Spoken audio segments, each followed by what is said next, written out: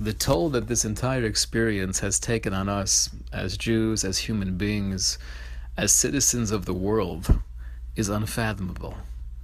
The millions upon millions of people who have been devastated financially. So many of us are grappling with health issues.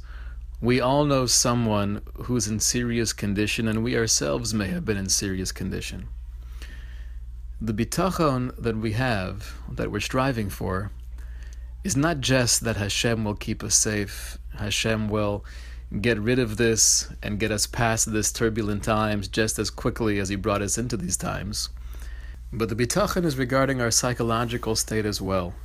We have a feeling of emunah shlema that not only will we get past these times, not only will we be able to look back and feel a sense of accomplishment through our growth, through the achdus, through the chesed, and all the other many ways we've been reaching out to each other, but even now, within the confusion, without seeing the light at the end of the tunnel, we have this sense of confidence, and we say every morning, Harofei lishvurei leiv u'mechabesh latzvosam. You, Hashem, are the healer of the brokenhearted.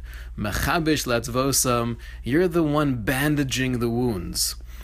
That even before we know it, even before we feel it or sense it, you're already involved with the refuah.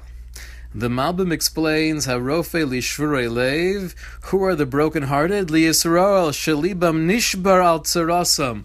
That's a reference to Klal Yisrael. Our hearts are broken during the tzara, during this very stressful, very depressing times. Ubachabesh latvosam, you're bandaging our wounds. Shu otzev shubalev. That's referring to the psychological distress, the anguish that we have inside, the emotional turmoil that so many people are going through. But yet, says the Malbim, Ki tachas otzev, we know that in place of these feelings of negativity, in place of the sense of hopelessness, yimolu simcha v'gil, you will fill us with light, with joy, and with celebration. Rofei lishvurei leiv, you are healing us even before we're aware of the refuah. Mechabesh latvosam, and you're preparing that path. You're bandaging the wounds, and you will fill the darkness with light. You will fill the sadness and the grief with a feeling of simcha and celebration.